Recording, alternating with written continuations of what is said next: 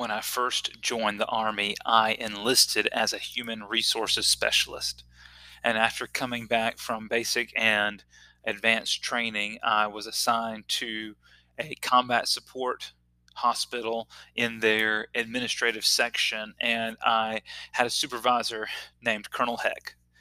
And Colonel Heck was a very model of what a gruff old soldier was like. I mean, he was, you know, always drinking his coffee black, always, going outside to either smoke or for sometimes he would switch over to get his nicotine from snuff. And just, just if you think about an old soldier, man, that he's just the model of it. And one of the things that happened is as I worked with him, he kind of realized I was in an interesting spot because I went into the Army later in life and I had been a teacher for a few years. So I had some administrative skills already. And I was a little older. And so we got along a little better than he might have with some of the younger soldiers. And I quickly kind of just became his go-to guy to go deliver messages, to go sit in meetings, to take notes for things, to file papers in specific ways. It kind of became trusted by him. And what would end up happening a lot of times is he would send me to deliver messages to people. Now, remember, this is before the internet really got super huge, and smartphones were not the norm. Okay, so if you wanted to get in touch with somebody, you didn't just send them a text message. You would have to actually talk to them. And because he was a busy guy, he would send me, as a junior enlisted guy, to go and give his messages to people. A lot of times, this meant giving messages to people that outranked me, sometimes by a very large margin, because in a hospital, man, we've got everything from sergeant first class, master sergeant, all the way on the officer side, all the way up to a lot of lieutenant colonels and colonels, because medical people tend to have higher ranks because of their specialized education. So here I was, a specialist, and even when I made sergeant, going around and talking to these people that far outrank me and telling them to do things, giving them orders and directives. But here's the thing, they did not listen to me and obey me because of who I was. They were willing to be obedient to those commands because of who I represented. You see, I did not go in my own authority. I did not give commands in my personal authority. I gave it based off of the rank in the command of Colonel Heck, because of his rank, because of his senior position. And they would listen and obey because I went as his ambassador, as his representative in his authority.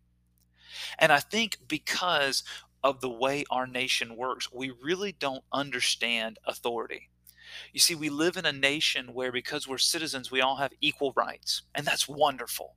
I think that, and yes, I realize that we still have a long way to work with overcoming racism and struggles of the past and gender inequality and issues with minority populations. Totally get that. Don't hear what I'm not saying. But under the letter of the law of our Constitution and our legal codification of our country, we all have equal rights. What isn't that what our founding documents say, that we hold these truths to be self-evident, that all men are endowed by their creator with certain unalienable rights, that everyone has those rights. And so because of that, we truly don't get authority. Even when we have bosses and supervisors, we want to see ourselves on equal footing with them because, after all, aren't we all citizens? Aren't we all, human beings? Don't we all have the same equality? And yes, that's correct. God made every one of us with equal value, but that does not mean that we all have equal position. My boss is my boss. He is in authority over me. His boss, my boss's boss, is in authority over them in a higher position. And so they have power over me in my position at my job. In the military, I have a rank that has me kind of in the middle. I have people under me and I have people above me that supervise me. And as a result, man, people that have this understanding of authority can understand how the power that comes with authority really works. Because here's what has happened in our country, not just because of the equality that we have, that we see that for example, one of the things that has happened a lot, and I work in hospitals in the medical field as a hospital chaplain. And one of the things that I see on the regular, it happens all the time, is somebody thinks that just because they can go on the internet and search information, they have access to all of this information, that there's no need to respect and revere experts anymore. If a person goes to the mechanic and the mechanic tells them something, if they don't like what they hear, they go on the internet and search it up to try and find the information that fits what they want it to be.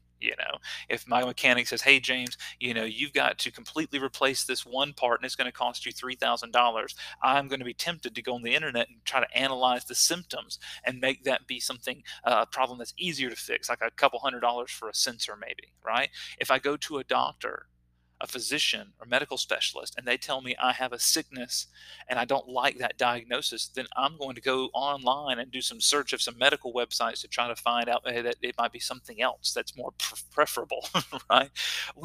As a result, we don't have a reverence and a respect for the expert anymore. And this has bled over into the church. The same lack of appreciation for authority and understanding of authority that we have in our normal everyday life has bled into the church. And as a result, we've seen the rise of what is known as the authority of the believer, or the believer's authority. And this has created a lot of sticky wickets within the theology and the doctrines of the Christian church and the Christian faith. And as a result of this misunderstanding, we have gotten some corrupted theology, some bad teaching, some poor doctrine, and poor understanding of the scripture. And so, if you've been following us in this series of being suspicious of the supernatural, this is the next step in the process. The first thing we looked at was starting skeptically. And as we looked at starting skeptically, we came to understand that being suspicious of the supernatural helps us to examine the evidence. Being suspicious of the supernatural helps us to examine the evidence properly. That we don't want to go to the extreme of blind faith or to the other extreme of cynicism. We want to be healthily skeptical, right in the middle, to be open, but also willing to analyze the information to make sure it matches up with the teaching of the scripture. Then we talked about how do we understand miracles properly. And we looked at how so many people misunderstand miracles. And we learned that miracles show the power of the kingdom and draw others to it. Miracles show the power of the kingdom and draw others to it. And so that lets us know that miracles are things that still happen today. They're not something that has ceased to happen. And we still see the supernatural working of the Holy Spirit in our lives and in the church to prove and display the power of God's kingdom, and to draw people who don't, non-believers, people who are seeking the truth. It draws others to the kingdom. So today we're going to look at authority. What is the authority of the believer, the authority of the person who's a follower of Jesus? Do we have any amazing supernatural authority to declare things and make them happen? I see this on a regular basis in teaching, especially in the rise of what's called the prosperity gospel. And the prosperity gospel is the belief, and you see this it's been around, since the 70s and 80s, that there's this belief that if I am a follower of Jesus, then I should be healthy, wealthy, wise, and prosperous. That prosperity gospel preachers and people who are in the similar vein teach things like followers of Jesus should never be sick, that sickness has to flee at the name of Jesus, right? That so Christians should never be sick.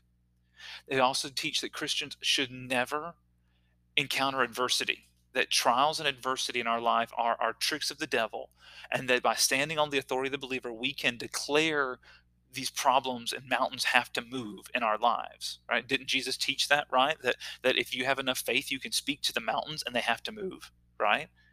And so not only does sickness not have a place in the life of the believer, that adversity has no place in the life of the believer. And thirdly, they teach that poverty has no place in the life of the believer.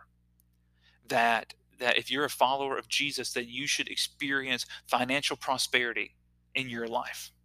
And that if you are not experiencing those things, if you're experiencing sickness, if you're experiencing adversity, and if you're experiencing financial struggles, then you need to have more faith and you need to speak to that and declare in the name of Jesus that those things have to change.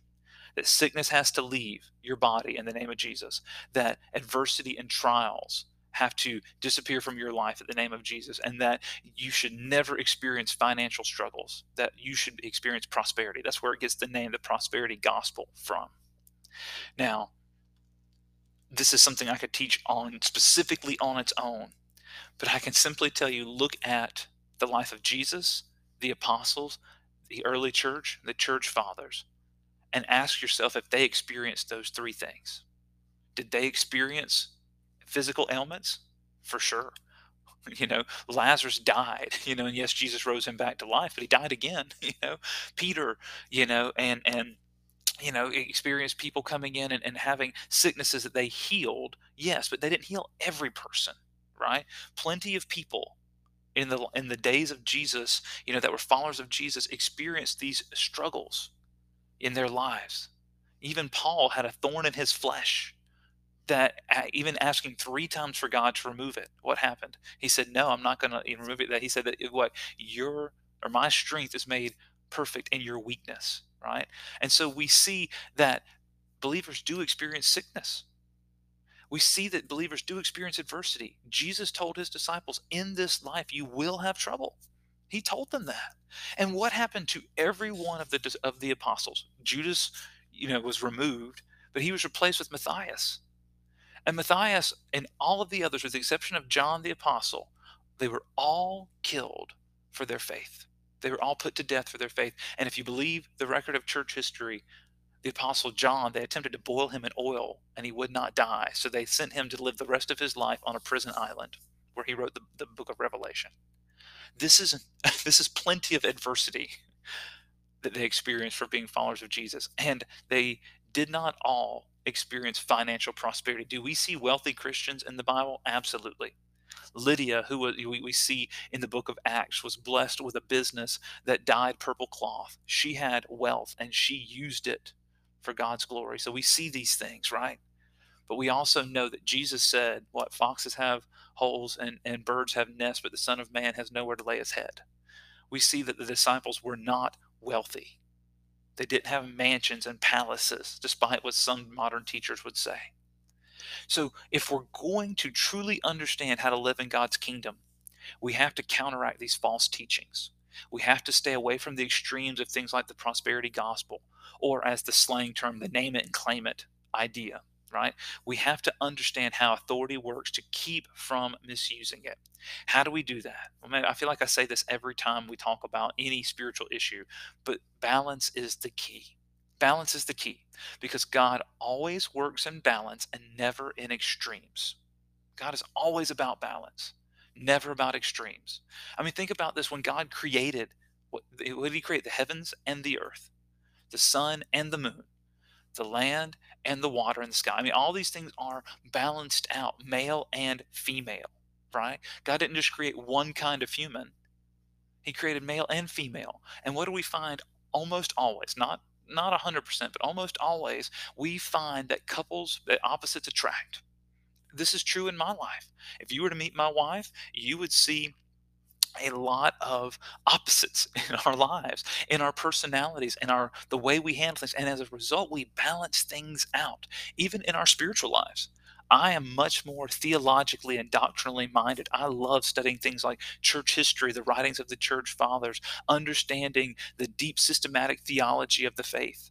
And my wife is much more attracted to the emotional sides of the faith, the experiential part of the faith. And we balance each other out that way. The same thing's true with generosity. Think about things like generosity and kindness. You can be so generous that you make yourself impoverished. If I were to be so generous to give all of our family's money away, then I would have nothing set aside to take care of my family from medical emergencies, or to send our children to college, or for us to be able to pay our bills. Does that mean that God doesn't want me to be generous? No, absolutely not. He wants us to have balance. And we see this all throughout the scriptures. And so this also applies to authority. So here's what we need to understand is that authority of the believer exists, but it works just like the example I explained to you in my military experience. We have authority, but that authority is given to us by God. We go in His representing His authority, not our own authority. In our own, by ourselves, outside of Christ, we have no authority, we have no rights, we have no ability to make up for our wrongs. That's why Jesus had to come in and put on flesh to become a human, to live a perfect life and die a sacrificial death. This is what it's all about. And so, how do we find this balance of saying, yes, we do have authority, but it's balanced because we go in Christ's authority? Well, that's what we're going to look at today. And I apologize once again for jumping around in Scripture. But the two places I'm really going to camp on today is 2 Corinthians chapter 5 and John chapter 14. 2 Corinthians chapter 5 and John chapter 14. And I'm going to refer to some other passages, and you can write them down if you want to. If you want to turn and follow along, if you're really quick with your Bible, page turning, and you know where we're going, please follow along. But if not, write down the references and study them more, and to make sure that we understand the context appropriately, because we never want to twist the Bible to fit our beliefs. We want to twist our beliefs to fit the Bible. And sadly, that's what's happened to a lot of people that end up teaching false doctrine. I believe many of them do it with a good heart. I just believe that they've either been taught wrong generationally, or they have taken the scripture out of context, even with a good heart. Now, to be sure, there are plenty of false teachers out there that teach bad doctrine, and they do it on purpose to make money and to build their kingdom. We've talked about that before with the idea of miracles, but we don't want to throw the baby out with the bathwater. We want to find that balance. So here's where we first need to start. The first thing we need to understand, and a lot of this is going to be reviewed for you if you've been a follower of Jesus for a while. The first thing that we need to understand is that all good things come from God. All good things come from God. And if you look in James chapter 1, James, the half brother of Jesus, is writing a letter to Christians in the first century. And I love what he ends up saying to them, starting in verse 16, talking about temptation and the struggles of life. He earlier in the passage he says that God blesses those who patiently endure testing and temptation. So once again, we can throw out that prosperity gospel idea that you should never encounter adversity, because James is explaining that God blesses people who go through adversity and temptation and struggles, right? And so down in verse 16, he continues by saying, "So don't be misled, my dear brothers and sisters. Whatever is good and perfect is a gift coming down to us from God our Father, who created the lights in the heavens. He never changes or casts a shifting shadow. He chose to give birth to us by giving us his true word, and we, out of all creation, became his prized possessions." I love that. So we know all good things come from God. When David was setting aside the resources that he was going to give to Solomon, his son, to build the temple, in his prayer, he prays to God, and this is my paraphrase, saying that God, what can we give you except the things that you've first gave us? You see, even those things of time, talents, and treasure, all of those things come from God. So all good things come from God. It means even the authority and power we have in our lives. Second, we see as an echo of what King David prayed. In Matthew 25, Jesus tells the parable of the talents, or we call it the parable of the servants as well, where a man who is a wealthy man leaves on a business journey and he trusts his servants with money. And if we were to measure that out in modern money, it would be one servant would receive approximately 3.5 million. One would receive approximately $1.5 million, and one would receive approximately $750,000. This is not chump change, okay? And the first two servants, recognize that they are stewards of the master's money, invest it, and double what they started with. But the third servant wants it to be his, and so he hides it in the ground, hoping the master will never return. If the master dies on his journey and does not return, then that money can become the servant's. That's why he's a wicked and lazy servant, the master calls him. Why? Because Jesus uses this parable to teach us that everything we have comes from God, that we are stewards of those things, and that one day God's going to judge how well we use the things he gives us, the time, talents, and treasures that we all have in differing amounts. So first we see that all good things come from God. The second thing we see is that we are stewards of God's resources. We have been given authority through him to do things here on the earth.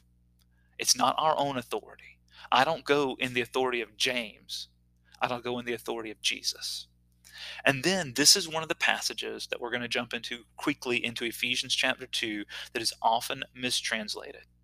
That we see that because we're stewards of God's resources, one of those resources is that we are seated with Christ through Christ. In Ephesians chapter 2, you hear this verse, right? That we see in Ephesians chapter 2 verse 6 says that for he Christ raised us from the dead, or he God excuse me raised us from the dead along with Christ and seated us with him in the heavenly realms because we are united with Christ Jesus. And what some pastors and teachers will try to say is, see, we're seated with Christ. That means we're seated in the same position as he has at the right hand of the Father. That means we have the same authority that Jesus has. That means that the same way that Jesus could speak to demons, we can speak to demons. The same way that Jesus could speak to the weather and storms, then we can speak to weather and storms. The same way that Jesus can speak to sickness and demand it to go away, to raise the dead, right? They say that because we're seated with Jesus, we have the same exact authority as Jesus. And this is not what that passage is saying. This is a further reminder that we have authority because Christ has authority, and we can only do the things he gives us the authority to do. I mean, think about it this way. What if I were to go and abuse the authority that Colonel Heck gave me? What if I started going to other people that outranked me and say, hey, Colonel Heck said I could have the rest of the day off. Colonel Heck said I need to go down to the coffee shop and get us coffee and pick him up some lunch. Colonel Heck said, you know what, I need to be able to come in late because I was working on a project for him. And he never said or did those things, never gave me that permission. And I just abused the authority he had given me. What's going to happen? Oh yeah, I'm going to get in trouble. And I'm also going to lose, that standing with him, that trust from him. That's what is happening in this day and age. People are being taught to abuse the authority God has given us. You see, when we're seated with Christ, that doesn't mean we're seated as Christ. Just because we're seated with Christ doesn't mean we're seated as Christ. We are subordinates under him. Now, to be sure, Jesus told the disciples that because I go to the Father, he said that in John 14, right? He said that because I go to the Father, you're going to do more than I can do. You do greater things than I have done, right? And he says that in in the passage he says that as we go through, look at what he says. He says that in John 14, he tells them that oh gosh, where is that? He says that in John 12. In John 14, excuse me, verse 12, he says, I tell you the truth. Anyone who believes in me will do the same works I have done and even greater works because I'm going to be with the Father. Now, yes, we are doing greater works, but that doesn't mean that I can walk up and raise the dead on my own authority, at my own command. I can't tell a sickness it has to leave at my own will. You see, when we do that, when we take this verse and we twist it out of its context, we make God a genie. We are not in our own authority. We are in Christ's authority. And we see this in 2 Corinthians 5, where we are Christ's ambassadors. Really quickly, as I begin to wrap a lot of this stuff up for the day. This is deep. We could spend days talking about this. This is very basic, okay?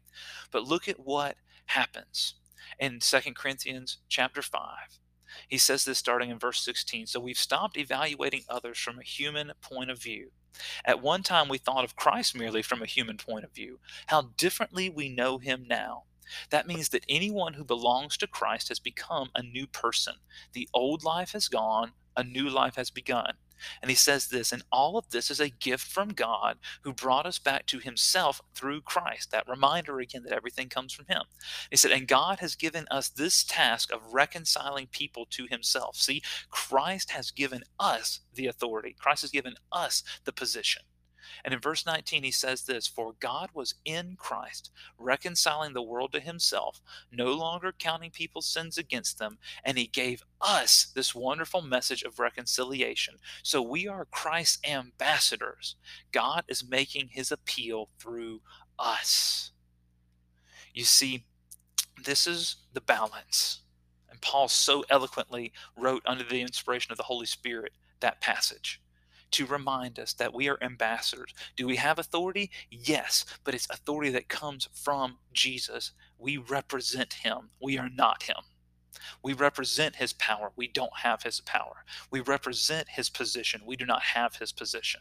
We are seated with him, but we are seated in subordination to him. So, what do we do with this? How do we keep from taking all of this out of context? We need to recognize that just because I declare something doesn't mean God will deliver it. I go in his authority, I do not have his authority. There's a very big difference. We have access to the miraculous, but only at God's will. I want to use one final passage in John 14 and John chapter 14 and John chapter 16. We're going to bring up a familiar and misused passage. And he says this, just as we read in verse 12, I tell you the truth, in John 14, verse 12, I tell you the truth, anyone who believes in me will do the same works I have done, even greater works, because I'm going to the Father. So yes, we're going to do the same things, but we don't do it at our own command. Look at what he says in verse 13. You can ask for anything in my name, and I will do it. So the Son of can bring glory to the Father. Yes, ask me for anything in my name, and I will do it. Now, at a first reading, on our own understanding, this sounds like we can do whatever we want in the name of Jesus. That saying in Jesus' name is a magical spell. But that gets us whatever we want. But put that into practice. Go ask for anything you want and see if it happens. It's not going to happen every time. Why? Because it's not my will, it's his will. We see this modeled in the life of Jesus in the Garden of Gethsemane, right? Jesus could have had every authority to say, no, I'm not going to the cross. But he said, Lord, if it's possible, take this cup from me, but not my will, your will be done. You see, this is how authority works. When Jesus tells his followers, and he echoes it in John 16, for the sake of time, I'm not going to read it, but you can read it on your own. In John chapter 16, he says, before you didn't ask in my name, but now you can, and you'll get what you asked for. That's my paraphrase, right? But here's the thing, to a Jewish person, to ask in the name of God for something is to put yourself under the umbrella of God's authority and to say, God, I'm asking for this, but I recognize you're the giver. This is why I can ask God to heal people and he doesn't always do it. I have the faith. I've seen him do it before. This is why I can ask in the name of God for a sickness to go away and it doesn't always go away. That's why I can ask for God to help us out in our financial struggles, but he doesn't always. Why? Because just because I declare it doesn't mean God will deliver it. I am not Christ. I am his ambassador. I do not go in my own authority. I go in his authority. I don't have his authority. I go under his authority. There's a very big difference. So I hope this helps you with this process. Dig deeper into it, and you'll always see that just because I declare it doesn't mean God has to deliver it. God is not my genie. He's not your genie. And so miracles find their place by us submitting to the umbrella of God's authority. And when we call on the name of Jesus, we submit to his authority and we say, God, if you're willing, you can do this. But we trust you and we submit to your authority in the process. Just because we declare it doesn't mean God will deliver it. And that's how the authority of the believer works. Be blessed this week.